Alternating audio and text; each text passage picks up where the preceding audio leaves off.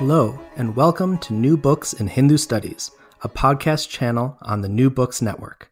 I am your host, Dean Accardi, and today we are discussing Gil Ben-Harut's new and exciting book, Shiva's Saints, The Origins of Devotion in Kannada, according to Harihara's Ragalegulu, published in 2018 by Oxford University Press.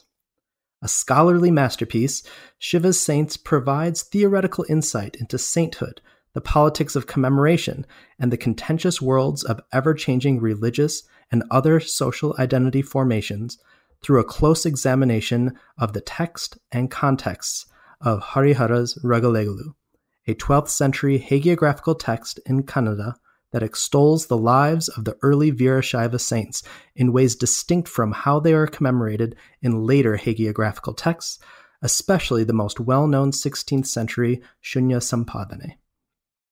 In my conversation with author Gil Ben-Harut, we discussed the multiple goals of hagiographical literature, as well as the complications and complexities around what the Virashaivas are most well known for, their bhakti, or inner devotion to Shiva, their egalitarianism, and their challenging of Brahmanical norms. We also delve into the nuances of the social worlds in which Harihara was embedded and to which his Ragalegulu is responding, most especially who Harihara casts as distinct but familial others versus those intimate others who should be kept out of the community. Without further ado, let us now turn to my recent interview with Gil Ben-Harut. Hello, Gil. Welcome to New Books in Hindu Studies. It's a pleasure to be interviewing you and a great pleasure to have read your excellent book. But before we jump into the content of your book, Shiva's Saints, I would first like to ask you a more biographical question. How did you come to this field of study, and what is your story of becoming a scholar? How did you come to focus on this specific topic of your book? Hi, Dean, and thank you for having me on this wonderful program. So my kind of personal biographical background begins with me being Israeli in my origins, and like many Israelis after the army in the early 20s who go backpacking in India, I was one of them, and I was deeply impressed and moved by India in general on its many levels. And when I decided to kind of pursue professional career, it was almost an obvious choice to seek this area of India studies. In Israel, luckily, this field is pretty much very developed, and we have some luminaries, David Schulman, Yigal Bronner, and others, and just a wonderful incubator for India studies on different levels. So I started there, and maybe a little bit moving forward into the project that brought forth this book, Shiva's Saints. I had two moments during my master's in Israel before moving to the US for my PhD studies, where I took a decision to delve deeply into Kannada culture or pre-modern literature. One of these two moments was when I started working with H.V. Nagaraja Rao, who visited Israel and worked with Israeli scholars on Sanskrit. He's a wonderful Sanskritist, a wonderful person in general. I also visited him in Mysore, Karnataka, which is the region in which Kannada is spoken. So that introduction to Kannada culture as a lived tradition was really new to me, coming from Sanskrit and the really textual studies and culture into a living culture.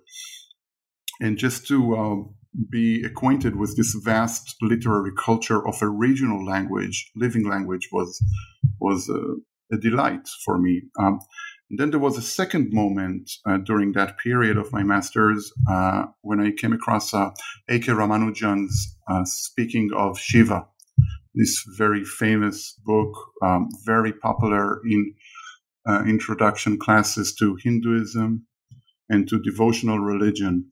It's a translation of poems called Vachana poetry, which was written in Kannada in the early centuries of the second millennium, it captivated me.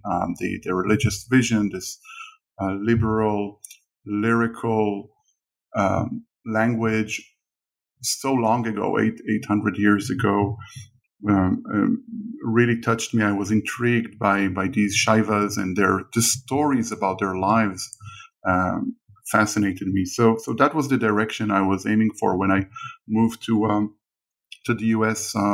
And started my PhD at Emory University at the Graduate Division of Religion there.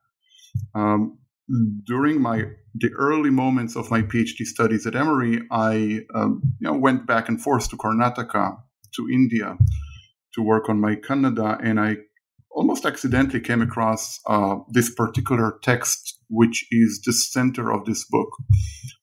It's written by a poet called Harihara, and it's generally called, the text is called Ragalegalu, or in its fuller name, Shiva Sharanara Ragalegalu, which could be translated as Ragale Poems for Shiva's Saints.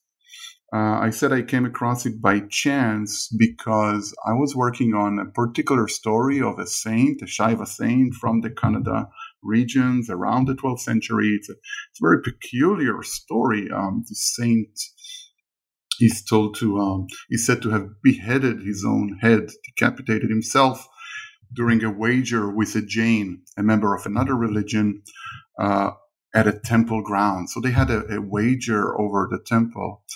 And this Shaiva saint won the contest by reconnecting his head and surviving this ordeal. What intrigued me especially was the historical resonances, because the temple was there. Even the sword or the knife that he used to sever his head is there. The inscription is there. So there is a kind of a very historical mode of presenting a story, which is obviously fantastic. And I was intrigued by this, by the complications of this. And I was looking for early sources when I came across Harihara's version of this story that no one worked with. So there was one inscription, there was another early source translated to English.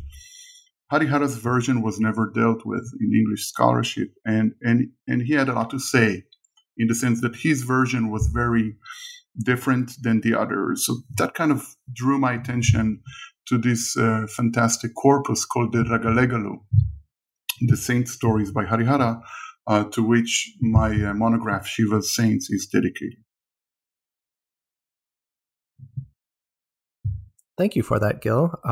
There's much more to the story than I had known before, so I appreciate your telling us more about how you came to this topic of study. The first question I'd like to ask you with regard to the book, and you started mentioning this in your response to the last question, is that there appears to be a lot of thought that you have put into the title of your book, Shiva's Saints, The Origins of Devotion in Kannada, according to Harihara's Ragalegalu, with specific words being carefully chosen to engage a number of pressing debates in particular ways.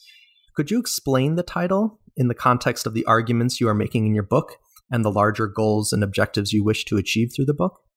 And how does Harihara's Ragalegalu serve as a means by which to address these larger issues? Sure, Dean. Interestingly enough, when I came to think about the title of the book, it sort of appeared rather naturally, having written the book. But the fact that you presented it as effectively addressing some of the major themes makes it a good way of kind of introducing what I'm doing in this book. So the main title of the book is Shiva's Saints, and I'm using the term saints as a translation of a Kannada word, which is used to refer to these 12th century figures. The word is Sharana, and this is how they are familiar, how they're known in the Kannada landscape as the Sharanas of the 12th century, the refuge seekers of the god Shiva. So by calling it the book Shiva's Saints, I'm immediately addressing the fact that I work with these figures in in a broader category of the saint, which is admittedly a discourse in religious studies that grows out of Christianity, right? The saint.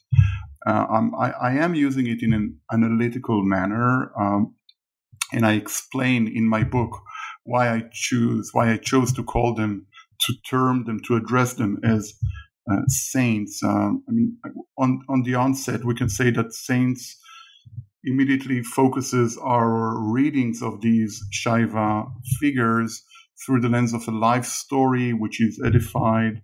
It immediately generates questions about how we read hagiographies, and I hope to say a little bit more about that later on in the interview. The subtitle of the book, The Origins of Devotion in Kannada, really touches on an entrenched conversation, an ongoing, sometimes even heated debate on how the Shaiva devotional tradition began in the Kannada-speaking region. Maybe a few words of introduction. This tradition today is known as the Virashaiva or Lingayat, the Virashaivas, the Lingayats of the Karnataka states. It's a collection of different communities. Some of them are very impressively self-confident, well-organized, very present in the political, social, economical landscape of Karnataka today. Some of them own a lot of the colleges, and they kind of well presented in today's society in Karnataka. Part of the conversation about Virashaivas today, and I'm using Virashaiva instead of Lingayat just for terms of practicality. Part of the discussion about Virashaivas today is directly linked to the memory of the early Sharanas, the early saints of the 12th century, the Vachana poetry that is attributed to them, kind of becomes, or it's this memory and this poetry is invoked many times when talking about the here and now of the Virashaivas in Karnataka. I should briefly mention that the Virashaivas are kind of have their own distinct set of practices and religious and social identity. They carry a small emblem of the god Shiva, which is the linga that they carry on their body and they worship on their left hands. They do not cremate their dead as the kind of general practices of Hinduism, but they bury them. Widows are allowed to remarry. There are all kind of very distinct practices and communal formations. The political debate around Virashaivas today in Karnataka, which is something that I'm not directly dealing with in my book, takes on different directions. In the recent elections last year, there was a huge push. I think it passed to declare Virashaivism as a separate religion, as a religious minority, separate from Hinduism. So they are definitely in the front line of today's society. The 12th century saints are indeed in the contemporary debates. The 12th century saints are invoked to give a kind of historical hold to the claims of today's communities, and this is why there is such an interest in how those saints lived. What did they proclaim? What did they teach? What were their values? And so on and so forth in contemporary conversations. Now, when I, as a scholar, when I approach this big question mark of the 12th century, my kind of as the initial step I'm taking is asking, well, how do we know what we know about these figures? What are the sources that we turn to, that we read, that we kind of pass on from one generation to another, or discover? And the kind of initial this initial question brought somewhat surprising answers, because in kind of hard historical terms, there are very little sources, contemporary sources about the 12th century. We do have a lot of inscriptions that involve local kings and rulers and battles and temple consecrations, but very scant material which directly addresses the what we call today the Virashaiva, those Shaiva devotees, those Shaivas of the 12th century. Just to give a concrete example, the earliest inscription of the most prominent figure associated with the 12th century, who is Vasavana, is produced only a century later, in the middle of the 13th century. So we find it hard to kind of lay out a fixed or stable history if we address the kind of expected sources of hard evidence. Instead of that, we turn to literature, and here also there is a distinction to be made between the vachanas, which I mentioned earlier. The vachanas, this vast, ever-growing corpus of lyrical poetry. These are short poems. Many of them are striking for many reasons, but as I mentioned before, they're amazing. Reading the vachanas involves some kind of a spiritual engagement.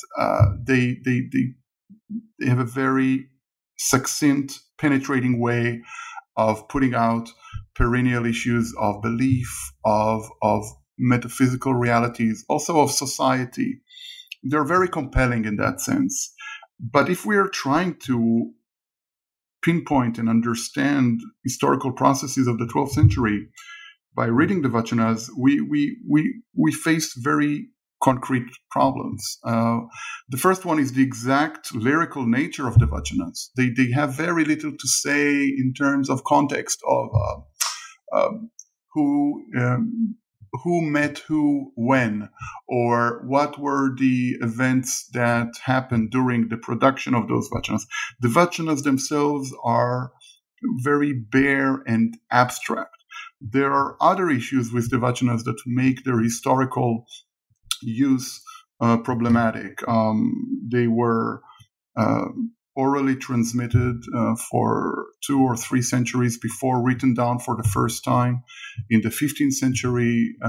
And when they were collected and written down, there is clear evidence that it was done with a very specific kind of ideology in mind, or several ideologies. There is a multivocality to the vachanas, which means that people of different perceptions of the early tradition would invoke or quote a vachana, just pick and choose the vachana that will serve your own ideological stance. And so there is a plethora of approaches, ideologies in the vachana corpus, which makes a kind of the scholar's work of trying to process these into a vision, into a stance, something of a maybe impossible mission. So this is one very prominent group of texts that is oftentimes used in an uncritical manner to talk about the 12th century. A third group of sources are the literature, what I call written literature, which can be distinguished from vachanas in that it's first of all, it was written in its production. It follows meter. It's elaborate. It's extensive, and it's highly descriptive. Much of this literature is narrative, meaning that it's exactly invested in conveying social events. I'm not going right now into the question of history or not. I will get to it a bit later. but there is a lot of material that can be worked out of these literary sources. And Harihara's Ragalegalu was the first narrative account of the 12th century saints, and it was written fairly early, probably around the early 13th century, meaning only a few decades after the purported events of the saints. By that, it gives us an access, maybe not to the 12th century, but it gives us a kind of a cultural snapshot of how these saints were understood very soon after their actions in the early 13th century, which I found intriguing. It's also an incredibly clear account of the saints. There is a clear sense that Harihara wants to describe each saint, the birth, the life, the events, the significances, and then he moves on to another saint and another saint. So there is a kind of very inviting quality to the Ragalegalu, which I was happy to embrace. And this is what this work is about. Thank you. Yeah. So one of the things that I also found intriguing in your book is that there are a number of different ways in which you have read Harihara's Ragalegalu. In addition to identifying it as a hagiography, which I would like you to address, you evaluate it as literature, as a devotional aid, as a product of particular social and political contexts, or as a prescriptive text aiming to normalize Harihara's particular interpretation over other possible narratives of these saints. So these different reading practices have a kind of profound impact on your ability to generate different insights into the text. So in regard to this, I have kind of three interrelated questions. First, what is the significance of identifying this text as hagiography? Then, how do you navigate these different reading practices, and how do they generate different insights into the devotional and socio-political implications of the Ragalegalu? Right. So, indeed, when I started reading the Ragalegalu, it was very early on. It became clear to me that I need to develop some reading strategies, some ways for meaning making of these stories. And the more I kind of delved into it, kind of a bigger analytical creature developed. But I think it's good to start with this text as hagiography. What is hagiography, right? It's a writing of saints' lives. Again, it's an analytical category I'm employing here, borrowed from a different tradition, Western European. But I would argue that this text works well when we examine it as a hagiography. Hagiography is, in general terms, is a particular kind of a mythical text, right? Any myth in whatever form is a text that tries to shape our contemporary attitudes and worldviews, whether it's false or true, whether it succeeds or not. It aims for this very intense influence on us, the readers. And I would argue that hagiography is a particular intense form of making tight claims about the intended audience of the hagiography, which are the religious communities who are intended to read it. So hagiography is a text that meant to shape people's lives and people's experiences according to a certain religious paradigm. And by that, it maintains such close relationships with its audience, with the need to appeal to them, that it's very easy to contextualize or to see the relationship between the text and its context in the hagiography. We can also think about hagiography in formal terms. It's a narrative that is patterned, right? It follows certain motifs. that are repeated in many of the stories. So many times we have the prenatal and the posthumous career of the saints, which oftentimes shed light on what he did on earth. We also usually get a certain clear purpose for the saint's existence on earth, something which is explicitly argued sometimes and is of value for us. In terms of the events of the narrative during the saint's life, right? We will probably read about miracles on one hand, and then on the other hand, highly realistic social context, right? So this mixture of miracles and realism begs some kind of an interpretive framework. Also, in general, hagiographies are rich with religious content. For example, rituals, how are rituals performed, how they were constituted following a particular event associated with a certain saint's life.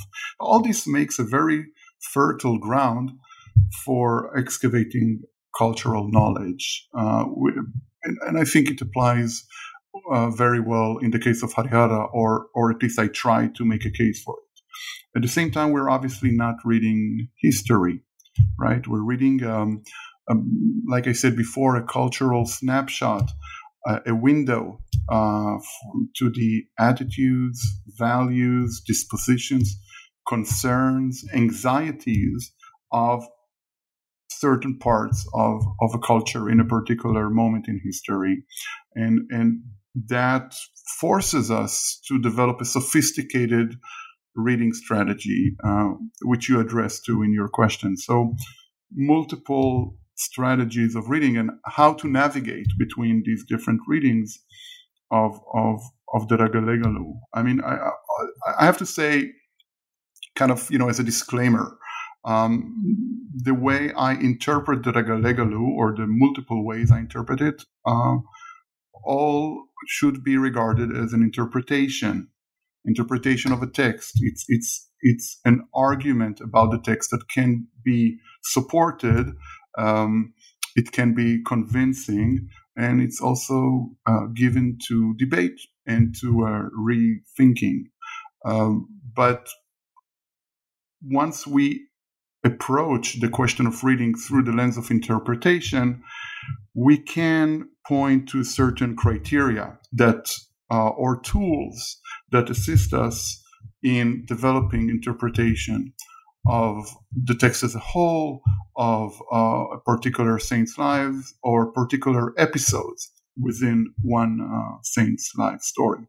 So those tools, I think, foremostly is the issue of being sensitive to textural markers, right? The word texture is of importance here, and I'm borrowing it from an important work by Subramaniam Narayana Rao and Schulman from this milieu, basically that calls to develop sensibilities to the text in its myriad facets, right? So attention to lexical choices, attention to authorial voice, a special attention to shifts in the tone of the author, in the shift of the description, switches from description to narrative progression.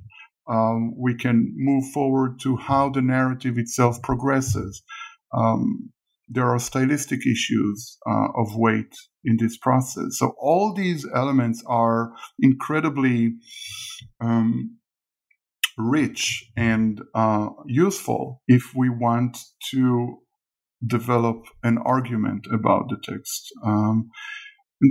These operate within the text, but we have also a context, which is, I think, in the most concrete sense, it's the literary context of the work. So I turn in my work to examine the literary culture out of which, or maybe against which, Harihara is writing the Ragalegalu. And I also turn to look at similar Shaiva texts that were produced in South India around the same time, maybe a little bit earlier in Tamil Nadu, in the Andhra regions of Telugu. Developments that indicate not only concrete historical contact, which is of value in itself, but also help us to examine a broader reference of an imaginaire, right? Imaginaire, this kind of broad system of symbols, of stories, of literary figures that keep on popping in different texts, maybe in different ways, maybe for making different arguments, but they are nevertheless shared in an intertextuality that begs certain interpretations. And the last point I want to make in answering your question is what kind of insights we can find or develop from applying multiple strategies of readings, and they are equally diverse and apply to different areas of life. So, for example, all this is very abstract, but I'm going to try and give something concrete. So, if we're reading a saint story and suddenly Harihara goes into a long passage describing ritual action, right? A choice of flowers and bringing them to the image of the god, and a certain worship with incense and lamp, or a certain way of dressing up, and so on and so forth. That level of the detail suggests that maybe he's doing or he's offering a prescription, a ritual prescription to the immediate audience, sort of a pedagogical, educational use, which I think is a fairly direct way of reading those specific ritual passages. But then if we turn elsewhere in the text, and the same saint would be described doing something very extreme, right? Maybe an extreme act of violence, either to himself or to his surrounding people, but some kind of an extreme action. Well, here, to read it in a prescription sense doesn't make much sense, right? There are stories, famous stories that are very popular and beloved by these communities about a devotee who gouges out his own eye to give it to the god, or a loving couple who sacrifice their own son, beloved son, to the god. And we can't read these as prescriptions. It doesn't make sense that whole communities, normative communities existing till today, were eagerly learning about how to cook their own children. I don't think so, although I wouldn't preclude the possibility of such readings, extreme readings, at the margins of society. But I think in the mainstream sense, we're dealing with something else. We're not dealing with a prescription. We're switching to a different role of the text, which is maybe more edifying, maybe meant to generate a certain piety, a certain kind of emotional response, which is deep for the readers, definitely not literal. And then another element of the text and another reading strategy is to locate the silences of the text, the passages that are clearly reactionary to certain realities.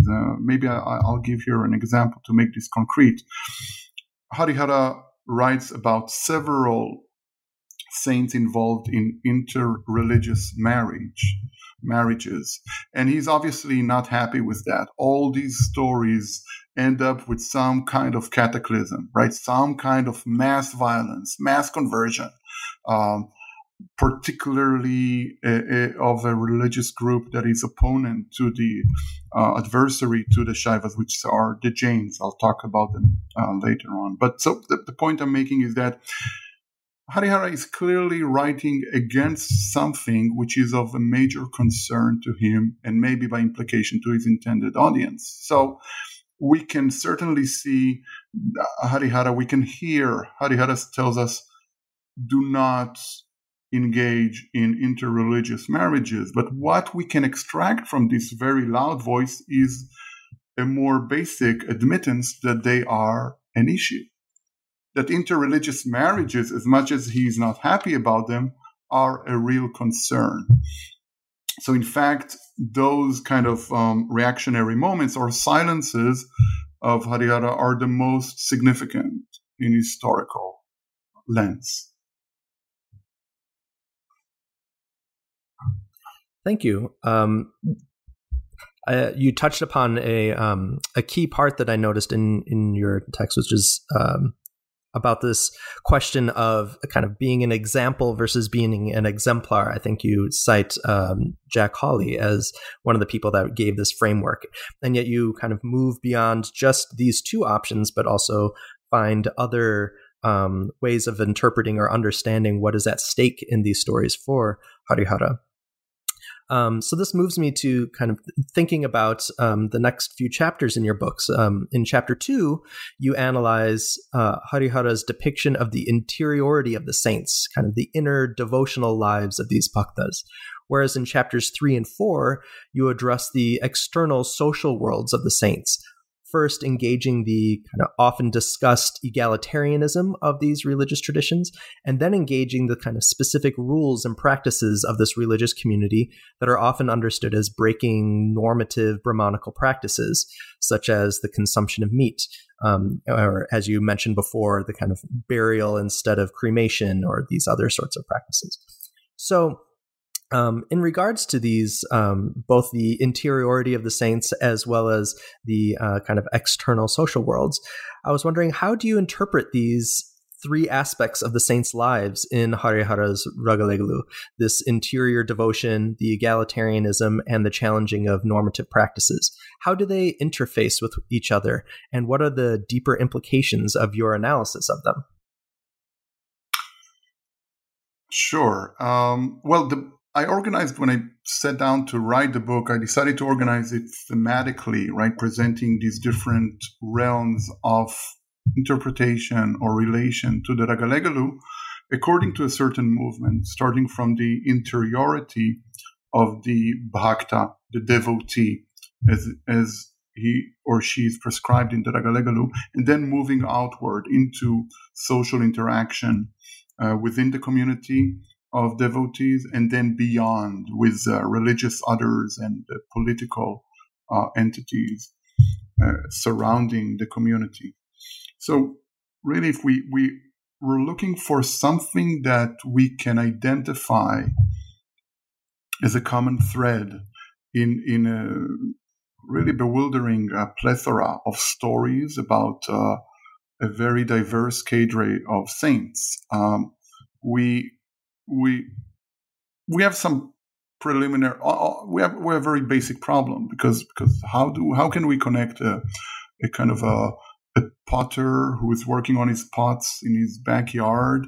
How can we connect him with a mystic who renounces society, or with a minister at a king's court who counts money for him? What is the connecting thread? And I think what comes out when reading the Ragalegalu stories in all their diversity is that these figures are emotionally invested in devotion to the god Shiva in a very uncompromising way. We could mention other traditions in comparison. Not all of them are as extreme in their devotional zeal as this tradition. Other traditions are. Definitely the Tamil Shaivas, which are, again, interconnected with this tradition. The Nayanmars are similar in that regard. But within the Ragalegalu, you find very clear evidence that the emotional quality is of major importance to Harihara. He uses these terms to describe emotions of devotion, such as Bhaya Bhakti. Right, Bhaya Bhakti, it's a dvandva, it's a compound of two words. Bhakti, we kind of regularly understand as devotion. Bhaya is a little bit more problematic. Bhaya is usually translated in negative terms as terrible, as fearful. But if we see Bhaya Bhakti, if we examine where it's invoked in Harihara's text, we see that it oftentimes is invoked in moments of piety when the saint meets his or her God. So there is a kind of a sense of awe and devotion, right? This kind of centrality of the emotive condition of the saint in those moments, and it's shared across the stories. A similar term that is ubiquitous in the text is Yeka Nishthe, right? Yeka Nishthe, single-minded dedication.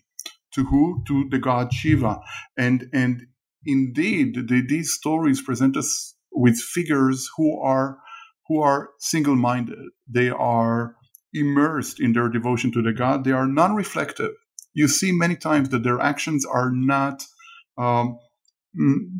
don't take into account any consequences. They are immediate in their action in the world, and I think that also works very well with Harihara's own voice, which is personal, which is emotional, with a lot of exclamation marks.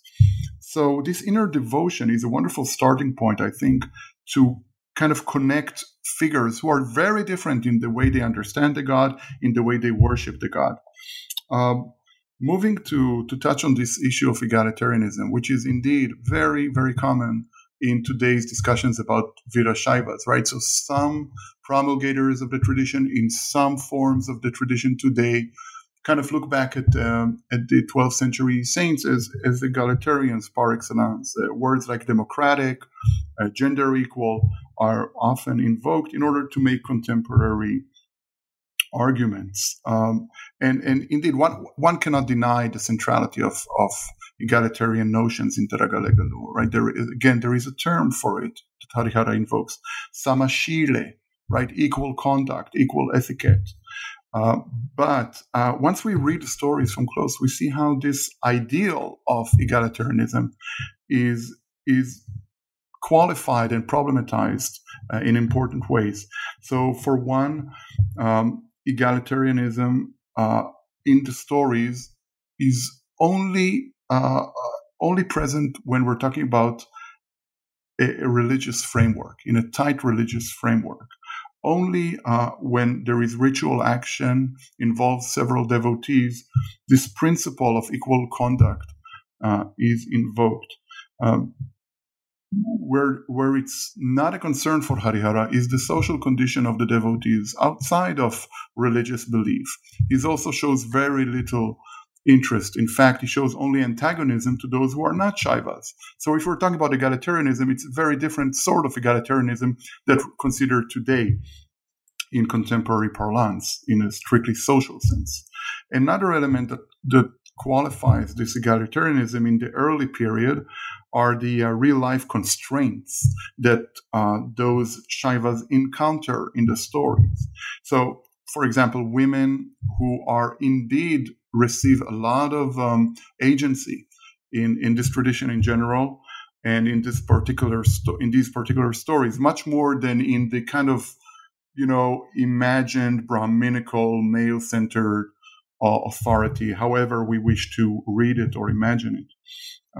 At the same time, women are bounded by their roles as women in society. So Akka Mahadevi, which is surely the most famous female figure among the early saints and in general, and wonderful poetess of Vachana poetry, when she walks out on her husband in Teragalegalu because of him not being an ardent Shaiva, her only resort is to renunciation.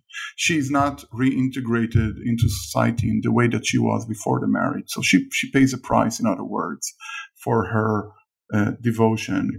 Similarly, work, which is completely exonerated by Harihara from any sense of Brahminical impurity, right, applied to kind of low caste professions, which is has a wonderful correspondence with modern values. At the same time, this focus on legitimizing labor and specific work identities really minimizes the possibility of social mobility, of changing one's profession, which is really not even never arise in these stories, understandably in their historical context. So egalitarianism, yes, but with I think very important qualification added to it. Lastly, I want to relate to this question of Harihara's approach to the kind of the resistance to normative Brahminical mainstream practices, a resistance that is usually attributed or identified with Virashaivism in general. And again, we cannot deny reading those stories that there is an antipathy towards any kind of codified ritualistic mode of living, in favor, of course, of devotional sentiments. But to say that the Ragalegalu presents a vision which is anti-Brahminical or anti-temple worship in the manner that the early tradition is understood today by some is a radical misreading of the text. So temple is ubiquitous and very positively presented in the Ragalegalu, a contrast to very famous vachanas, often quoted in scholarship. Even Brahminical practices. Of course, Brahminism in the sense of social exclusion is intolerable by Harihara because of that ritual, Shaiva ritual arena, which is egalitarian. He cannot stand those claims for impurity invoked by certain Brahmins. At the same time, he does defend some Brahminical practices, such as vegetarianism. There is a sense of legitimizing Brahminical elite as an elitist class, as an elite class. So Brahmins operate at the king's court, including good Shaiva saints. There is nothing wrong about it. They are educated, and so on and so forth. The moment where Harihara puts a stop to Brahminical identity is once, as I said before, it steps on practices of other communities. So if another Shaiva wishes to worship Shiva through meat consumption, which is something, again, intolerable within Brahminism, Harihara definitely will legitimize it. But what we get from this is a very complicated social picture, right? So we have this legitimization of Brahmins here and legitimization of heterodox or transgressive practices on the other hand, and there are different ways of worshiping Shiva, and they're not always commensurate with each other. So what I'm arguing is that Harihara is in fact trying to appeal to different communities and in different ways, and this is a very different way of thinking about the early tradition if we compare it with this kind of notion of Virashaivas as a very bounded sect with very clear set of practices and do's and do nots.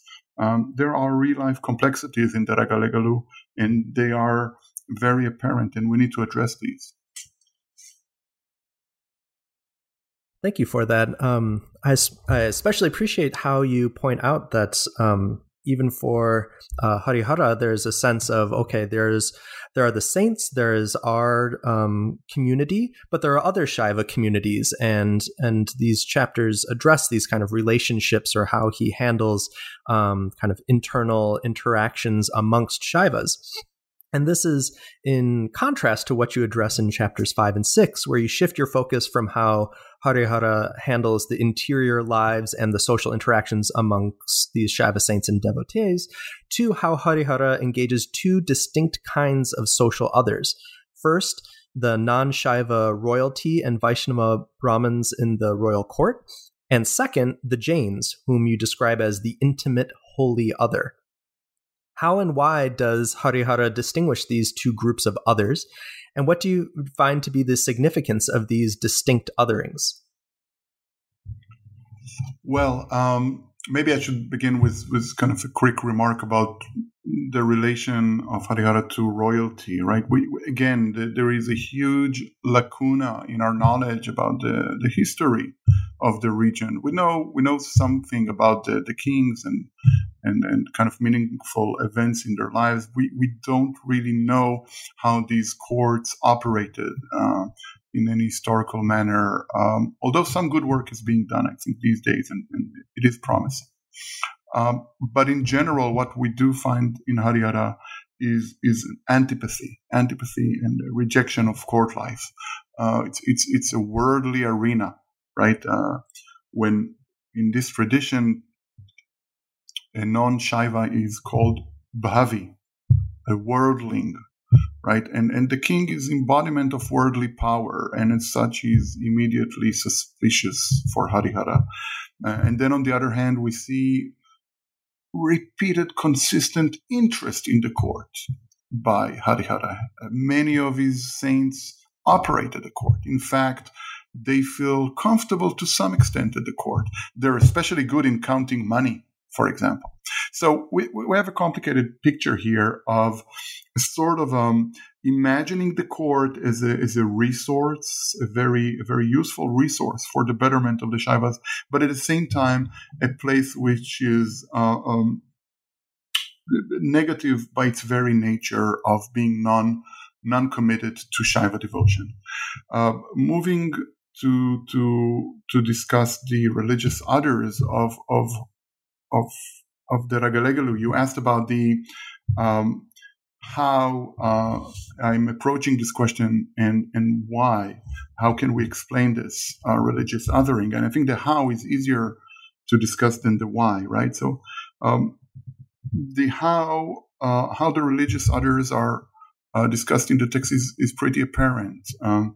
And people noted that this tradition is very explicit in its antagonizing of other religions, but no one really delved into the relationships and what can be assumed from these stories.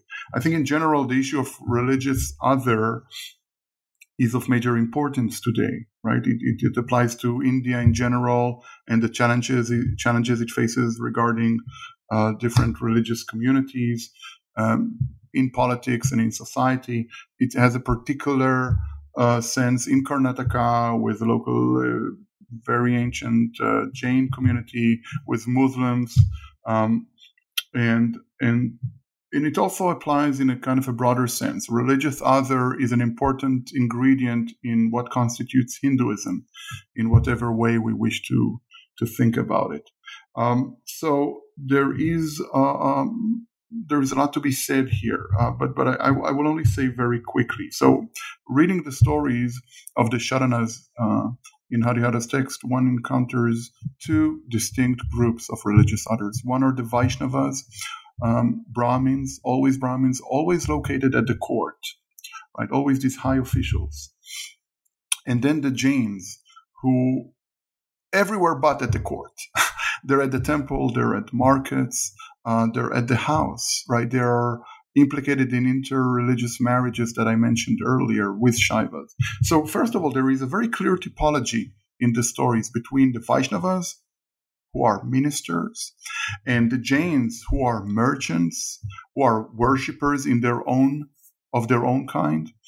And then the treatment of these two separate groups is very different again. So Harihara, although the Vaishnavas are derided by him, they are accommodated in the stories. They are, there is always a hope of convincing them, of showing them the greatness of the Shaiva faith. There are some acknowledged, shared cultural background to the Vaishnava Brahmins and the Shaivas, the Agamas, the Vedas, in whatever. They don't need to be taken in the same sense, but they are shared between these groups. The Jains are projected in this text as something completely different. They are completely alien or alienated, right? They have nothing that can be accommodated with. They, in the end of most stories, they are either annihilated in large number. Paradigms 8,000 Jains are killed, or they are converted en masse to Shaivism. So it's a very different treatment of these two groups. And at the same time, there is something which is a little bit paradoxical. The Vaishnava Brahmins located at the court have a very limited hold, very limited engagement with Shaivas. It's only at the court around political intrigues, around money distributions, and getting the king's patronage, which kind of puts them in a very elitist, distinct, separated realm from day-to-day Shaiva encounters. The Jains, on the other hand, as can be already, as I already implied to earlier, are met everywhere, right? So when the Shaiva goes, he overhears a Jaina at the market. He argues with a Jain at the temple. And the worst case from Harihara's point of view is that they marry each other. And there must be a certain amount of shared cultural life to be had between these two groups. In other words, if a Shaiva married Jaina and the text complains about that, we must assume, at least in the minds of the intended audience, a certain acceptance of shared rituals, such as the marriage rituals, shared practices, such as cooking together, maybe worship, maybe clothes. So all these elements shows that, in fact, this very harsh antagonizing of Jains might indicate closer relationships and maybe even mingling among communities, which Harihara tried to argue against. So to go back to the larger question of the religious other in the Ragalegalu, what are the significances? Well, first of all, what we see in the Ragalegalu complicates any simplified readings of conflict between the communities in history. And we do find that. It is a matter of fact that many of the Jain temples in Karnataka were converted into Shaivism. It's not clear in what manner. Was it a violent conversion, a forced one, or rather a kind of communal volitionary evolution or change? Those are very complicated answers. I do not attempt even to provide a hermetic answer. On the contrary, I want to complicate this idea of understanding the religious history or interreligious conflict in the region by the reading that I just offered. And second point, which is also applicable to today, religious identities are complex. They're flexible, they change, they are interactional, contextual, and they measured in different distances from others at a given context. So that's a lesson that I think we need to take with us for today as well. Thank you, Gil. I appreciate such, in your book, having such kind of rich and nuanced and kind of sensitive approaches and interpretations to such a kind of rarely examined part of this tradition and writings about this tradition. And I sincerely hope that many people, both in the academic world as well as everyday people in South Asia and elsewhere, end up reading your book because I think it can have profound impacts on these contemporary debates, as you note that there's brought forward many arguments out of this, out of reading certain texts from the tradition as to how society should be shaped today. So my next question for you, though, is then, how do you see or hope this book contributes to the kind of either the broader literature and emerging scholarship on kind of the devotional traditions, or even these kind of current political debates that are happening around these traditions and how they should be approached and considered and situated in the world today? Perhaps I should start with saying something general about Kannada scholarship. Kannada culture, literature is commonly, frequently acknowledged in scholarship today as a highly rich and varied universe. We're talking about an ongoing literary production of at least 15 centuries. We have access to most of that literature, and equally important is the modern production of Kannada literature, which is exceptionally successful, even if we measure it in terms of the number of Kannada poets and authors who receive national recognition in India today. So we're dealing here with a wonderful, rich, incredibly rich, complicated culture, and which is almost in an opposite way treated in scholarship today as neglected.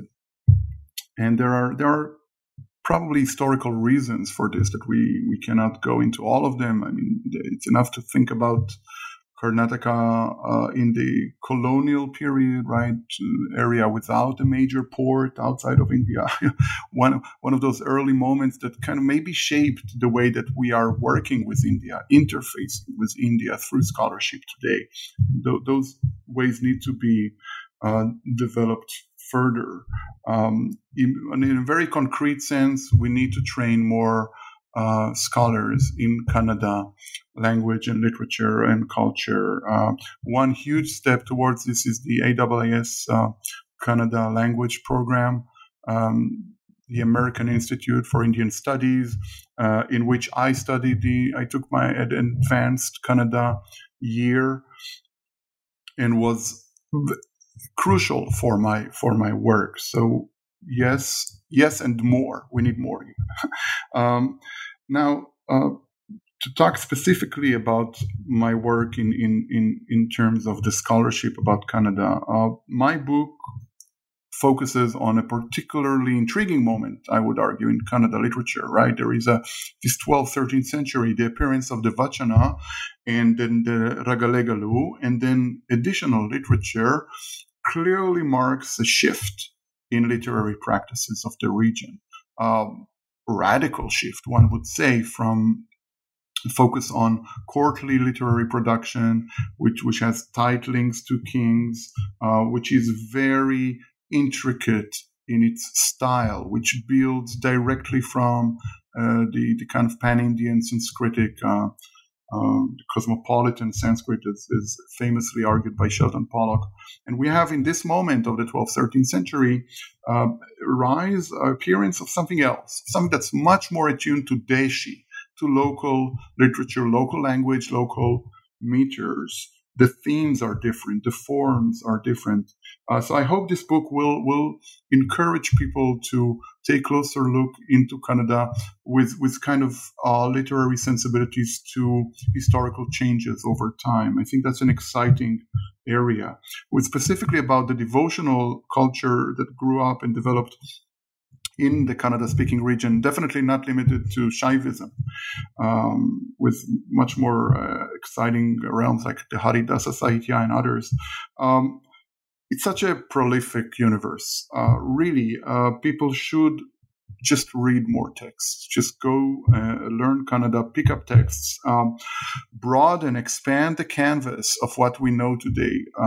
And I think that the potential for discoveries is almost endless if we think about it. In terms of the implication of my work to political debates today, I make no claims. I think the political debates today in Karnataka about Virashaivism and related issues have their own logic, and they have their own history, and we should accept it. We should definitely engage with it, but notice its own trajectories.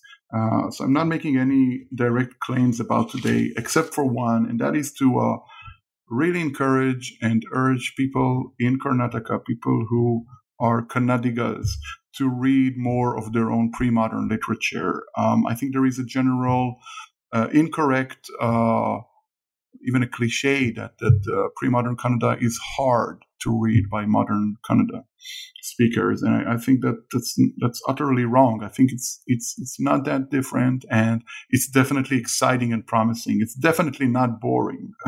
So my only claim about the contemporary politics and societies, Karnataka, is just a general call to see the complex historical picture by paying attention to what is out there and develop a nuanced approach, which I think is what we in the Academy are ultimately invested in, right? We're invested in generating, encouraging, enhancing nuance.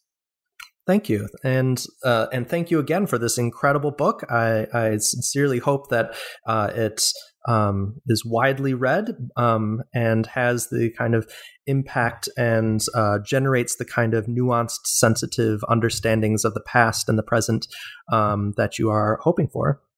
Now that you have completed this monumental work, what other projects do you have in the works, or what new projects are on the horizon for you? If you were to predict, what do we have to look forward to from you in the future? Well, thank you for this question. I mean, one project that I'm already working on is translating the Ragalegalu or selections from the Ragalegalu as a separate publication from this book, right? I think really disconnected from the book, or not disconnected in relation, but with some kind of independence. The stories themselves are fantastic, fascinating, rich, entertaining, so I really want to complete the translation that will be available in English. I'm working on that, collaborating with my Kannada teacher in Mysore, R.V.S. Sundaram, and we're addressing a completely different set of questions in the translation than what I had in the monograph. This project is supported by the American Academy of Religion's Collaborative Research Award, which I'm thankful for, and hopefully it will be out sometime soon without committing to a certain moment. In addition to that, I'm curious about studying bhakti, devotional traditions in India, but from a cross-regional perspective, right? This is such an exciting moment in scholarship where different scholars work on different areas in India with the lens of devotion, and they are coming up with such different picture and different understanding. So together with my colleague, John Coyne, we established the Regional Bhakti Scholars Network, and we're having annual symposia. We're about to roll out an edited volume about Bhakti from different regional perspectives. And we're also developing a database that will be open to the public and present different scholarship of bibliography of sources about Bhakti from different traditions in a way that will allow us to do cross-examinations of themes, histories, literature, and so on. I have other projects like because of my past as a programmer, I developed a platform for rapid online searches in dictionaries, something that I think is very much required in regional languages of India. With our limited resources, we can scan and make searchable so many lexicons and dictionaries. It's something that I'm developing separately. Another project is to continue for another research monograph that will build on this one on Shiva saints. But this time, continuing to reading Shaiva text, I'm interested in taking a diachronic approach and addressing questions of historical development in this tradition in different moments of its history, 12th century, 15th century, 18th century, and others, which I think is an exciting project to take on. Thank you. I very much look forward to seeing these various projects you are working on come out and being able to utilize them as much as I can. And thank you once again for accepting the invitation to speak to us here. And I wish you the best in the time ahead. Well, thank you, Dean, so much for this wonderful interview and initiative. All the best. Thank you for listening to this episode of the New Books in Hindu Studies podcast. I have been your host, Dean Accardi, and today we have been discussing Shiva's Saints, The Origins of Devotion in Kannada according to Harihara's Ragalegalu by Gil Ben-Harut. I greatly enjoyed this book and highly recommend you obtain a copy of your own if you haven't already. I hope you enjoyed listening to our discussion today, and I look forward to you joining us again for our next New Books in Hindu Studies podcast.